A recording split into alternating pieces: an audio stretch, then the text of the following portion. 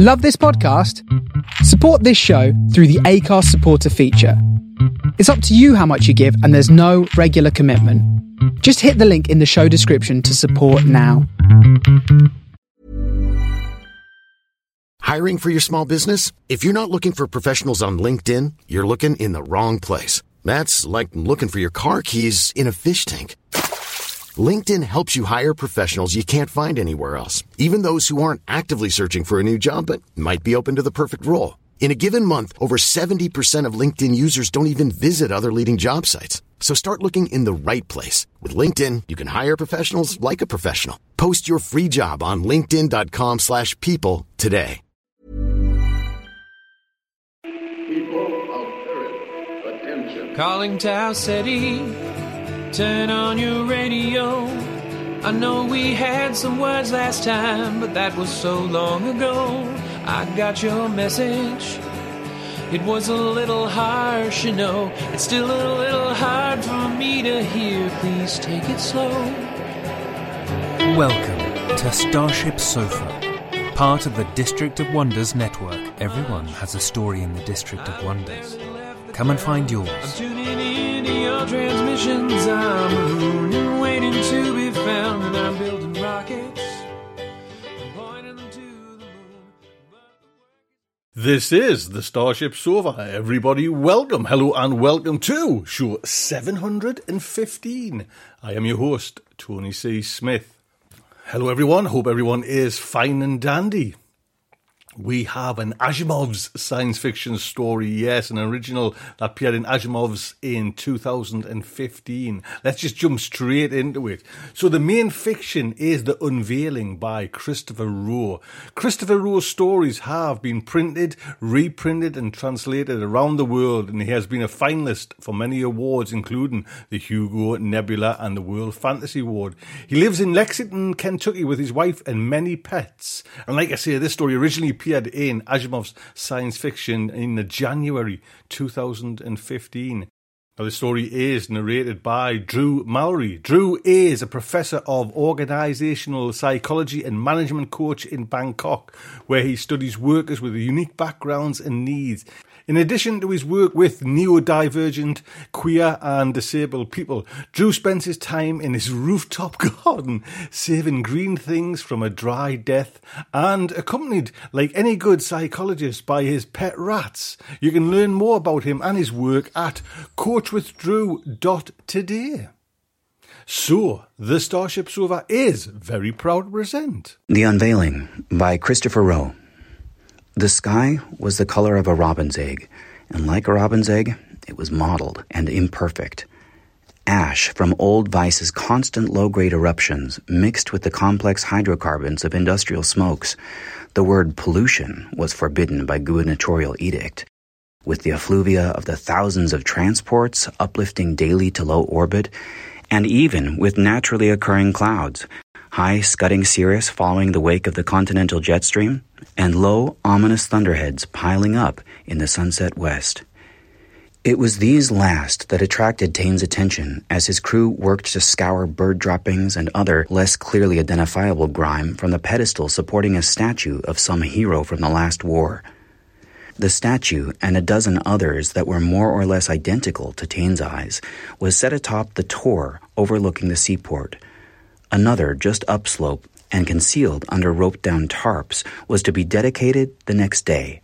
The whole sculpture garden had to be gleaming for the dignitaries who would be in attendance for the speeches and the drinking. Lizaine walked up, returning from the crew's van, burdened with another bulky canister of the muriatic acid they were using to clean the monuments. She followed his gaze west to the clouds and spat to one side. "Rain'll just bring grit," she said. "We'll be out of here in the morning, doing this all over again." Precipitation on Castleton was never clean, and fell gray instead of the white of other, cleaner worlds. Castleton hail melted away to leave toxic sand dusting the roadways and rooftops, and Castleton rain, stinging more from its chemical content than from its tumultuous fall, left behind a thin patina of slick brown sludge that coated everything it touched. "Work order is to clean these up tonight," he said. We're down to Waterside in the morning, moving freight. Lizane curled her nose. Freight, she said. You mean we'll be loading a garbage scow?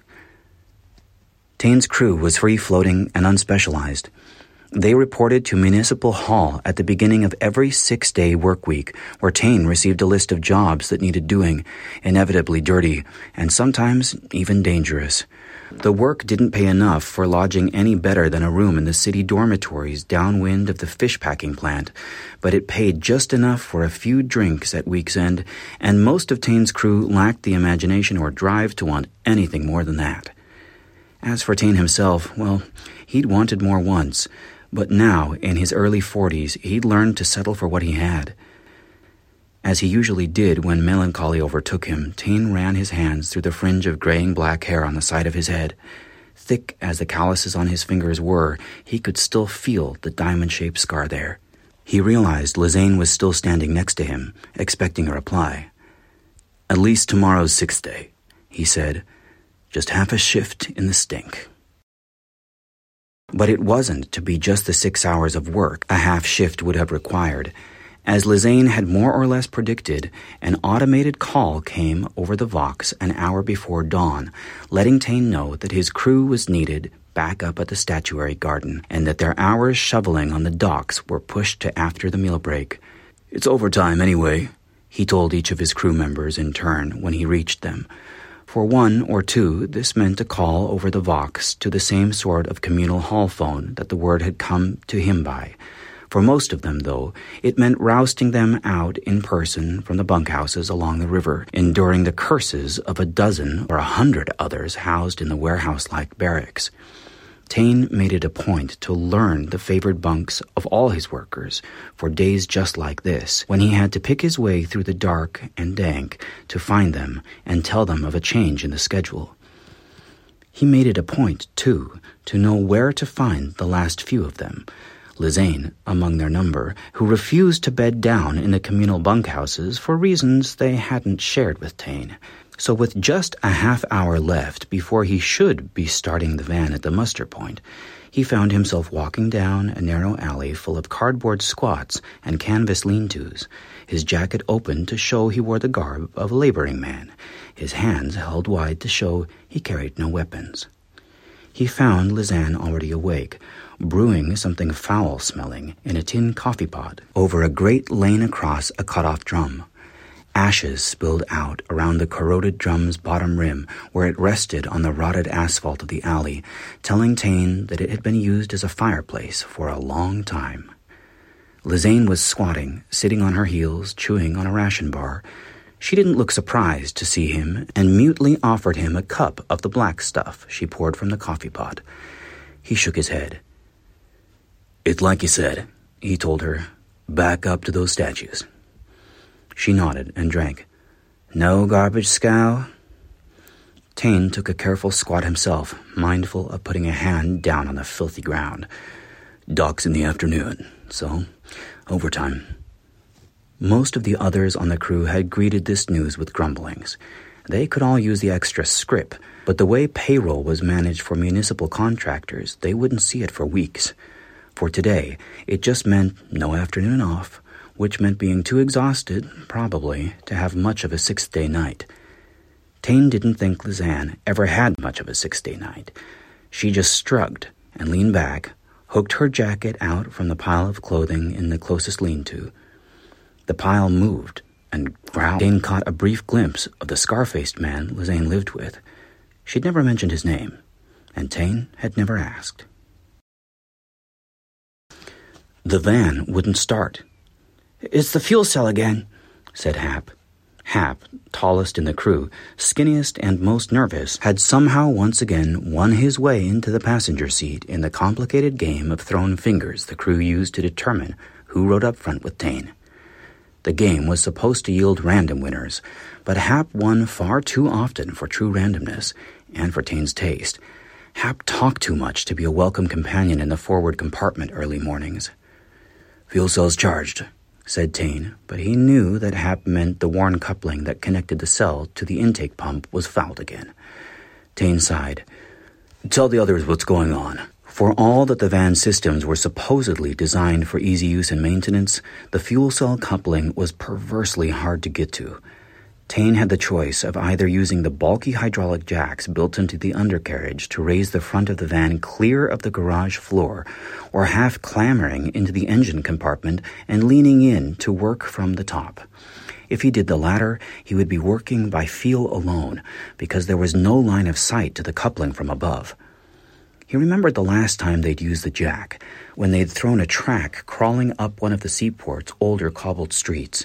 A seal had blown on one fully extended jack, spraying everyone with hydraulic fluid, and the bulk of the van had settled down on the street, Lisanne barely scrambling out from beneath in time to avoid being crushed. He decided to work by feel. So they arrived at the statuary garden an hour later than scheduled, all of them anxious to make up the lost time, no one wanting to be shoveling aboard a scow when the evening tide came in and the deck started bucking with the waves. As they pulled through the ornate iron gate, Tane looked over the pair of marble statues, winged warriors of some kind, flanking the entrance. These were the ones they'd spent the most time on the day before and had left gleaming.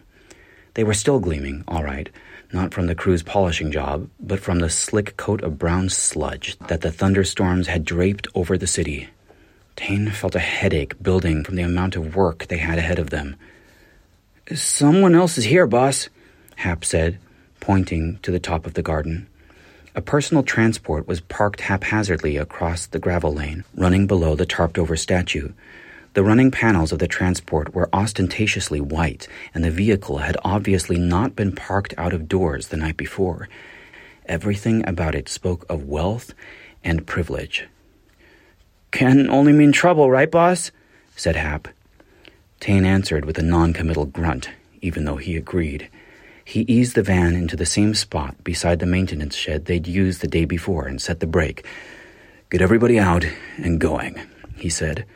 "Start with those angels, or whatever they are, closest to the gate. If I'm not back when those are done, do whatever Lisanne says." He considered digging out some hand cleaner for the van's supply bay before he walked up to the transport, but then decided not to take the time, despite the fact that his hands were filthy from cleaning out the coupling. He figured the car's occupant was probably somebody from the municipal authority and so unlikely to offer to shake his hand anyway. He was proven wrong on both accounts.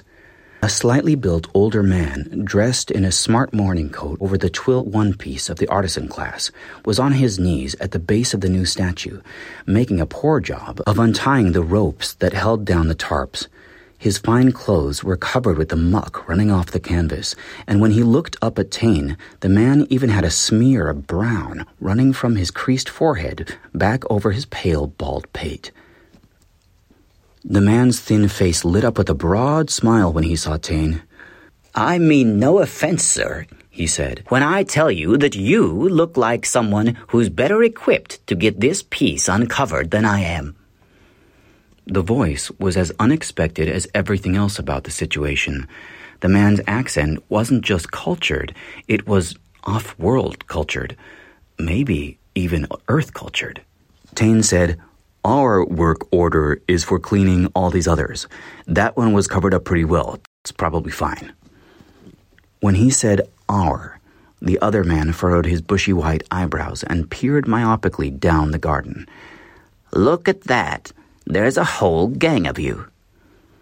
Gang meant something very specific in the port, and Tane winced. "We're a civic work crew, sir," he said, deciding that the man was definitely an off-worlder, or at the very least new to the city. "We've got a ticket this morning to get the garden cleaned up for." He hesitated, trying to remember if the work order had used some official-sounding word for the afternoon ceremony. "For the unveiling," he finished awkwardly. "Well, that's fine," said the old man. "Though, to be perfectly honest, most of these pieces won't be particularly improved by cleaning. A lot of dreary, pompous, celebratory stuff, isn't it? Unexamined patriotism bordering on jingoism, that sort of thing." Tane worked a minute to unpack what the man had just said. After a moment, he said, "They take sedition pretty seriously around here, sir." The man waved that off and picked at the mess he'd made of the rope's master knot. "I've said worse, and they've still hired me for this commission," he said. "And back to what I was saying, you'll surely agree that it's most important that this piece be clean and ready. Can't we just have a peek to make sure none of this filth got through the wrappings?" Tane glanced down at the gate and saw that Lizane had the crew divided into 2 teams, tackling the angels. She'd assigned them exactly as he would have, splitting up the people who wouldn't stand each other and people who got along too well, preventing fights before they started and lollygagging as well. He unsnapped the cover of the holster at his belt where he kept his multi-tool and pulled it out, unfolding the utility blade. He nodded at the ropes and said, "That's not going to get untangled anytime soon." Grasping his intentions, the old man smiled again and said, "The Alexandrian solution. Excellent." Then he hesitated and added, "Alexander the Great, an old general, found a knot that couldn't be untied in a place called Phrygia, and so he—" Tane kept his utility blade sharpened to a very keen edge. He sliced through the ropes with a single pass. "I know what the Gordian knot was," he said, interrupting the man. "Even laborers on Castleton go to school, until they're 16, at any rate." The old man pursed his lips. "They must be very excellent schools," he said. Tane shrugged and started pulling the tarps down. "Not really, but the libraries are all right." The sculpture was of the previous governor, a woman who had ruled Castleton, its moons, and its outlying stations when Tane was a boy. She was remembered for putting down a rebellion on the western continent, for reforming the tax code, and for patronizing the arts. At least, that's what it said on the bronze plate, bolted to the base of the statue. Tane mainly remembered her for the draconian anti-gang policies that had been enforced during the latter part of her administration. He touched the scar on the back of his head again as he gazed up at the outside marble face 3 meters above. "I suppose it's a good enough likeness," he said. The old man tutted. "Hardly the point, sir, but thanks, nonetheless." Tane looked over at him. "What is the point, then?" The old man drew himself up, and an arch look came to his face. He opened his mouth to speak, but then suddenly deflated, and smiled again. "The point, sir, is unexamined patriotism bordering on jingoism, as we established earlier, which is what pays my bills and leaves me time for my own work. I knocked this out in 2 weeks, if you must know." Tane knew all about make work, about doing things just to pay the bills. "Why are you out here this morning, then?" he asked. "Why do you care if a little rain got on the statue before the mayor and the rest of them see it?" The man, Tane supposed he should think of him as the sculptor, didn't immediately answer. He was slowly circling the plinth the statue stood upon, kicking his way through the fallen canvas. He stopped on the upland side, opposite of where Tane stood, and said, I'm out here this morning checking for something like this." Curious, Tane circled up to stand behind the sculptor, keeping clear of the tarps. The old man was pointing up at a black rune, scorched into the marble at the base of the statue. It almost looked like a brand had been burned into the governor's marble foot. Tane recognized the rune. "Security services," he said. "That just means they've checked the statue for, I don't know what really, but I suppose there are going to be a lot of important people here later." The man turned to face Tane. He had an unpleasant sneer on his face now. "Important people, yes. Well, that's relative." He reached up and ran his fingers across the rune. "A literal stamp of authority," he murmured. "How unimaginative."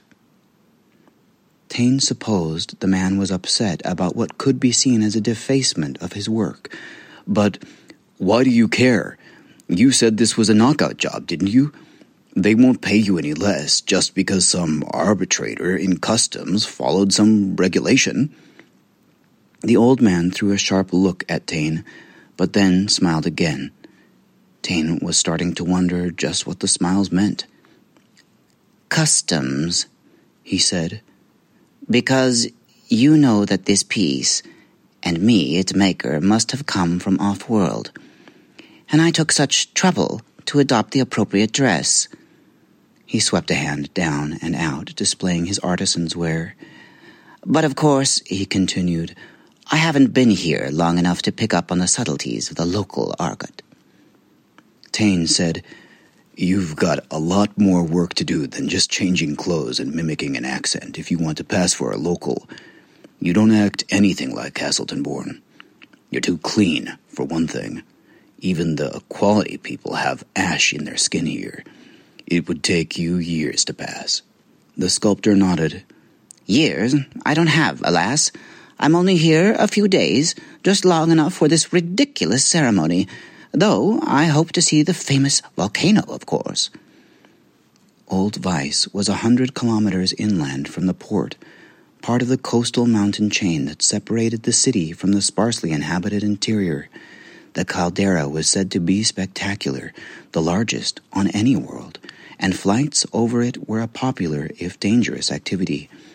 Tane didn't know anyone who'd ever taken such a trip, though he'd once seen the volcano from a distance, back when he first hired on with the municipal authority years before. One of the very first jobs he'd ever drawn was a scheduled maintenance check on the funicular that ran up to a civil guard post overlooking the port from a nearby peak. It was still the farthest Tane had ever been from the city proper, and he could still remember the views inland across the mountains and out across the alkaline ocean. "They say it's something to see," Tane told the man. "Look, I need to get back to my crew, and we should probably cover your statue back up. If it's going to be unveiled later, then I'm guessing it's supposed to be veiled when the dignitaries get here?" The old man waved a dismissive hand. "Don't trouble yourself. The veil will be a silken drop cloth attached to a line.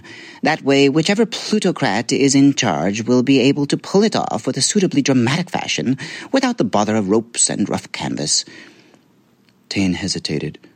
"Well," he said after a moment's consideration, "you know more about it than me, certainly. But listen, I can't take responsibility if there's some kind of trouble over it being uncovered."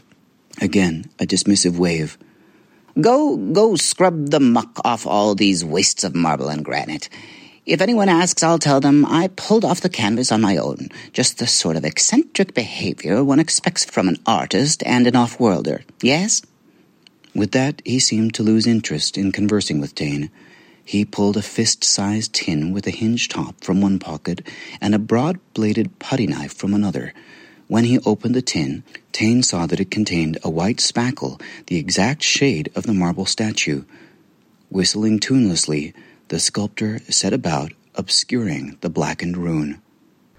Clad in rubberized coveralls and heavy boots, wearing respirators that had been in service for too long, the crew loaded steaming garbage onto the scow. Tane drove a skid steer loader checked out from the Port Authority, humping up piles of municipal detritus at the edge of the dock that half his crew then shoveled over the railing into the open deck conveyance below. The others were down there, shifting and sorting with pitchforks, making sure that the load was evenly distributed and hoping for the odd piece of salvage, unlikely as that was. Tane estimated that they were maybe a third of the way through the job when they all heard the explosion roll down over the city. Tane lowered the bucket of the loader and cut the power, clambering out of the machine as quickly as he could. Hap and the others working topside came trotting over, pulling off their respirators and babbling to one another. "Gas main?" asked Hap, speaking to the group in general. Those kinds of accidents weren't unheard of in the city, at least in the parts where underground mains hadn't been properly maintained in years, the parts of the city where they all lived. But no, it was up in the heights, said Tane. And, as he started to put it together, Lizane and the rest from down on the scow topped the dock, climbing up from below along the rope hawser netting. He saw the look of fear on Lizane's face and knew that she was making the same guess as he was. "What time is it?" Tane asked. The others looked at one another in confusion for a moment, and Tane said again, "What time?" shouting now. 16:30, said Hap. 16:45, something like that. Why? "They were all up there," said Lizane. "They said the governor was going to be there, the mayors of all the settlements. Who knows who all?" Sirens were whining in the distance now, emergency service crews making their way up the hill. A thick plume of yellow and gray smoke rose inland. "Even if they don't blame us," Lizane began, and Tane cut her off. "We're done. We're all done," he said, thinking fast. He rubbed his hands across the back of his head, thinking about the questioning techniques of the municipal arbitrators, thinking that the questions from the planetary authorities would be even worse. "What are you two talking about?" whined Hap. Tane could see that he wasn't alone in his confusion. "Fool," said Lizane. "Look where the smoke is coming from. Think about where we were this morning and why we were there." Hap looked vaguely toward the column of smoke. "The explosion was in the sculpture garden we cleaned out?" he asked. Then realization dawned on his face. "Gods, do you think they're all dead?" Tane said, "I think we'll find out soon enough. We'll all be put to the question." "But we don't know anything," said Hap. Tane thought about the sculptor. "I do," he said. "I know that none of you saw anything. So when they come, just tell them that, and tell them that you saw me up at the statue with a stranger." There was a brief moment of silence. Then Lizane said, "It won't matter. They'll still take us all in, and those of us with the wrong kinds of records." She meant herself. Hell, she meant him. "Give me your work chit," he told her. "Tane," she said, as soft as he'd ever heard her say anything, but she pulled the chit from where it hung on the leather cord around her neck. He took it, stalked over to the edge of the dock, and dropped it into the scow. "You weren't at work today," he said. "Who else could I not find this morning?" The crew looked at one another, figuring their chances. Two others pulled off their chits and handed them over. "So go to ground," Tane told those two and Lizane. "Get out of the city if you can, and if they catch you, just tell them exactly what happened and why. You were afraid of the authorities, and I told you to run. Easy, right?"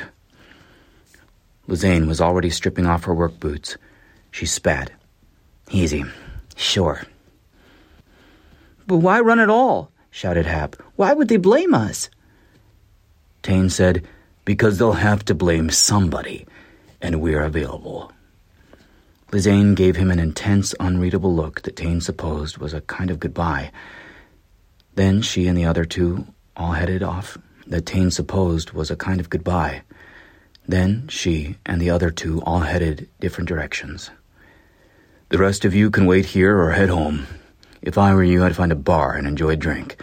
It'll be the last one you have for a while." Tane walked over and sat on the bucket of the loader. "What are you going to do?" asked Hap, as the rest of the crew drifted aimlessly away. Tane started pulling off his boots. "I'm going to think up a story."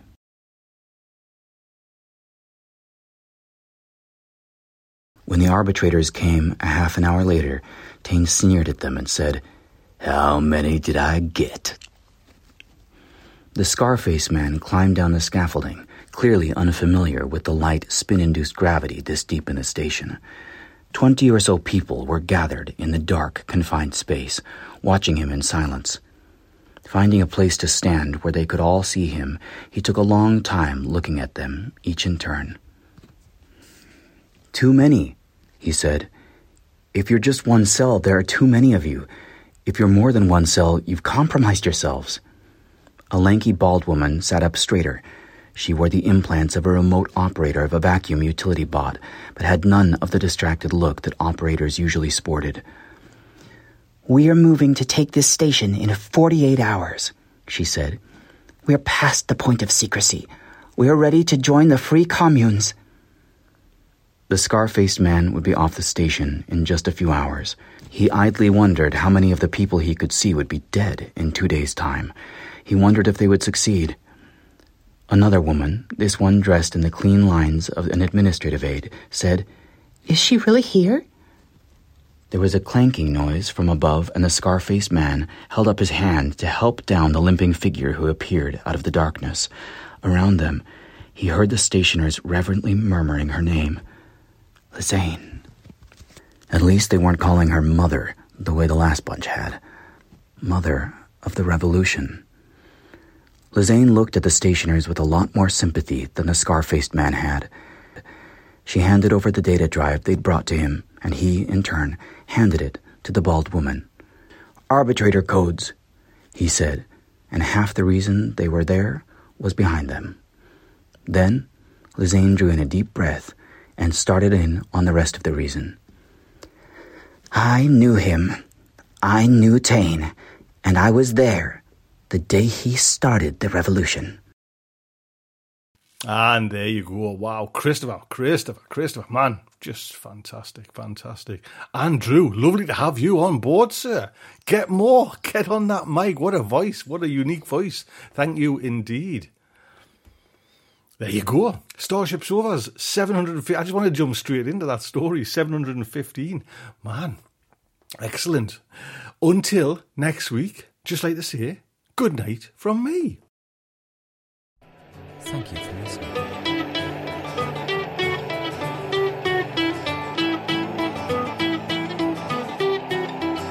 I don't get out much. I've barely left the ground. I'm tuning into your transmissions. I'm marooned and waiting to be found. And I'm building rockets and pointing them to the moon. But the work is going slowly. It won't get to you anytime soon. Can you reach me?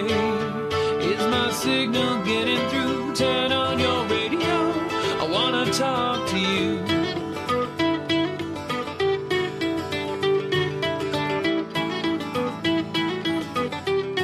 This signal's going light speed.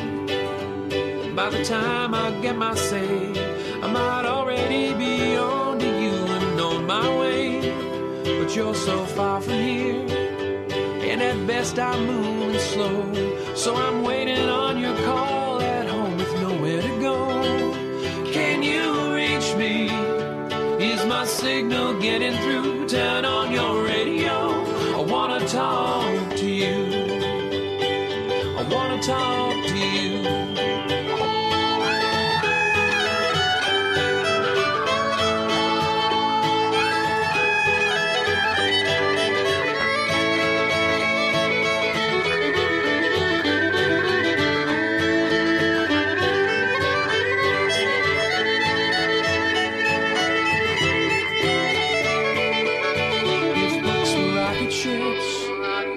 I'd be on my way.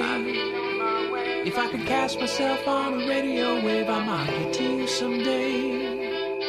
If books were rocket ships, I'd need only the will to fly. I'm still building word by word, and I'll get out there by and by. I'll get out there by and by. I'll get out there. I'll get out there by and by. I'll get out there by and by.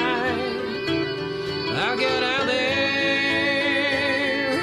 there by and by. I'll get out there by and by. I'll get out there by and by.